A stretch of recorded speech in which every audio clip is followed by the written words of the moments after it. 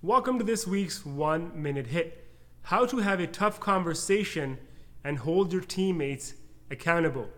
Number 1, be empathetic. Number 2, don't sugarcoat it. Number 3, separate facts from opinions. Number 4, do not criticize.